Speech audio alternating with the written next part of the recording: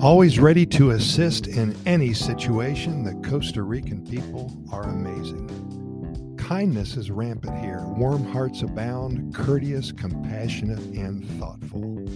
One of the integral parts of Pura Vida is that mindset of always wanting to help others in need. The hardworking, kind-hearted, energetic, and passionate about life people here in Costa Rica. We've shared a lot of stories with you in the past months, and I wanted to start your day with another good news story about a wonderful Tico who has been my friend and mechanic for over 10 years now. Well, my friend Kevin, he's the proud owner of a Range Rover. I think it's 1989. It's an old one, 30-some years old. Its body and paint job have seen better years, but thanks to Fernando, the mechanic, it runs like it just was driven off the showroom floor. Fernando's been working on and maintaining Kevin's vehicles for over 20 years now, and Kevin wanted me to say some good things about him and share with all of you what happened a few months ago. In the final week of December 2021, well, Kevin's car would not start. Fernando came over and picked the car up and towed it back to his shop. A day or so later, he called Kevin. He told him that it was something very easy to fix, and the kicker to this story is that Fernando told Kevin that because Christmas was right around the corner, that there would be no charge, an early Christmas present. Of course, things like this happen all the time here in Costa Rica.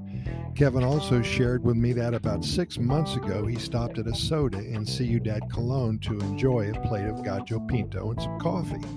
When he finished up with his meal, he paid his bill and started walking back to his car, and the first thing he noticed when he turned the corner, a freaking flat tire. Well, the soda was packed, and it was not more than a couple of minutes that at least 3 friendly volunteers started walking his way to change his tire for him. Kevin, being the nice guy that he is, he paid for all 3 of the Good Samaritans' breakfasts. Everyone was a winner that day, and proving once again that the people of Costa Rica, they are just wonderful. For those of you who have not been to Costa Rica before, this is how it rolls here. People are very friendly. They will give you the shirt off their back. Any way that they can help in any type of situation, they will.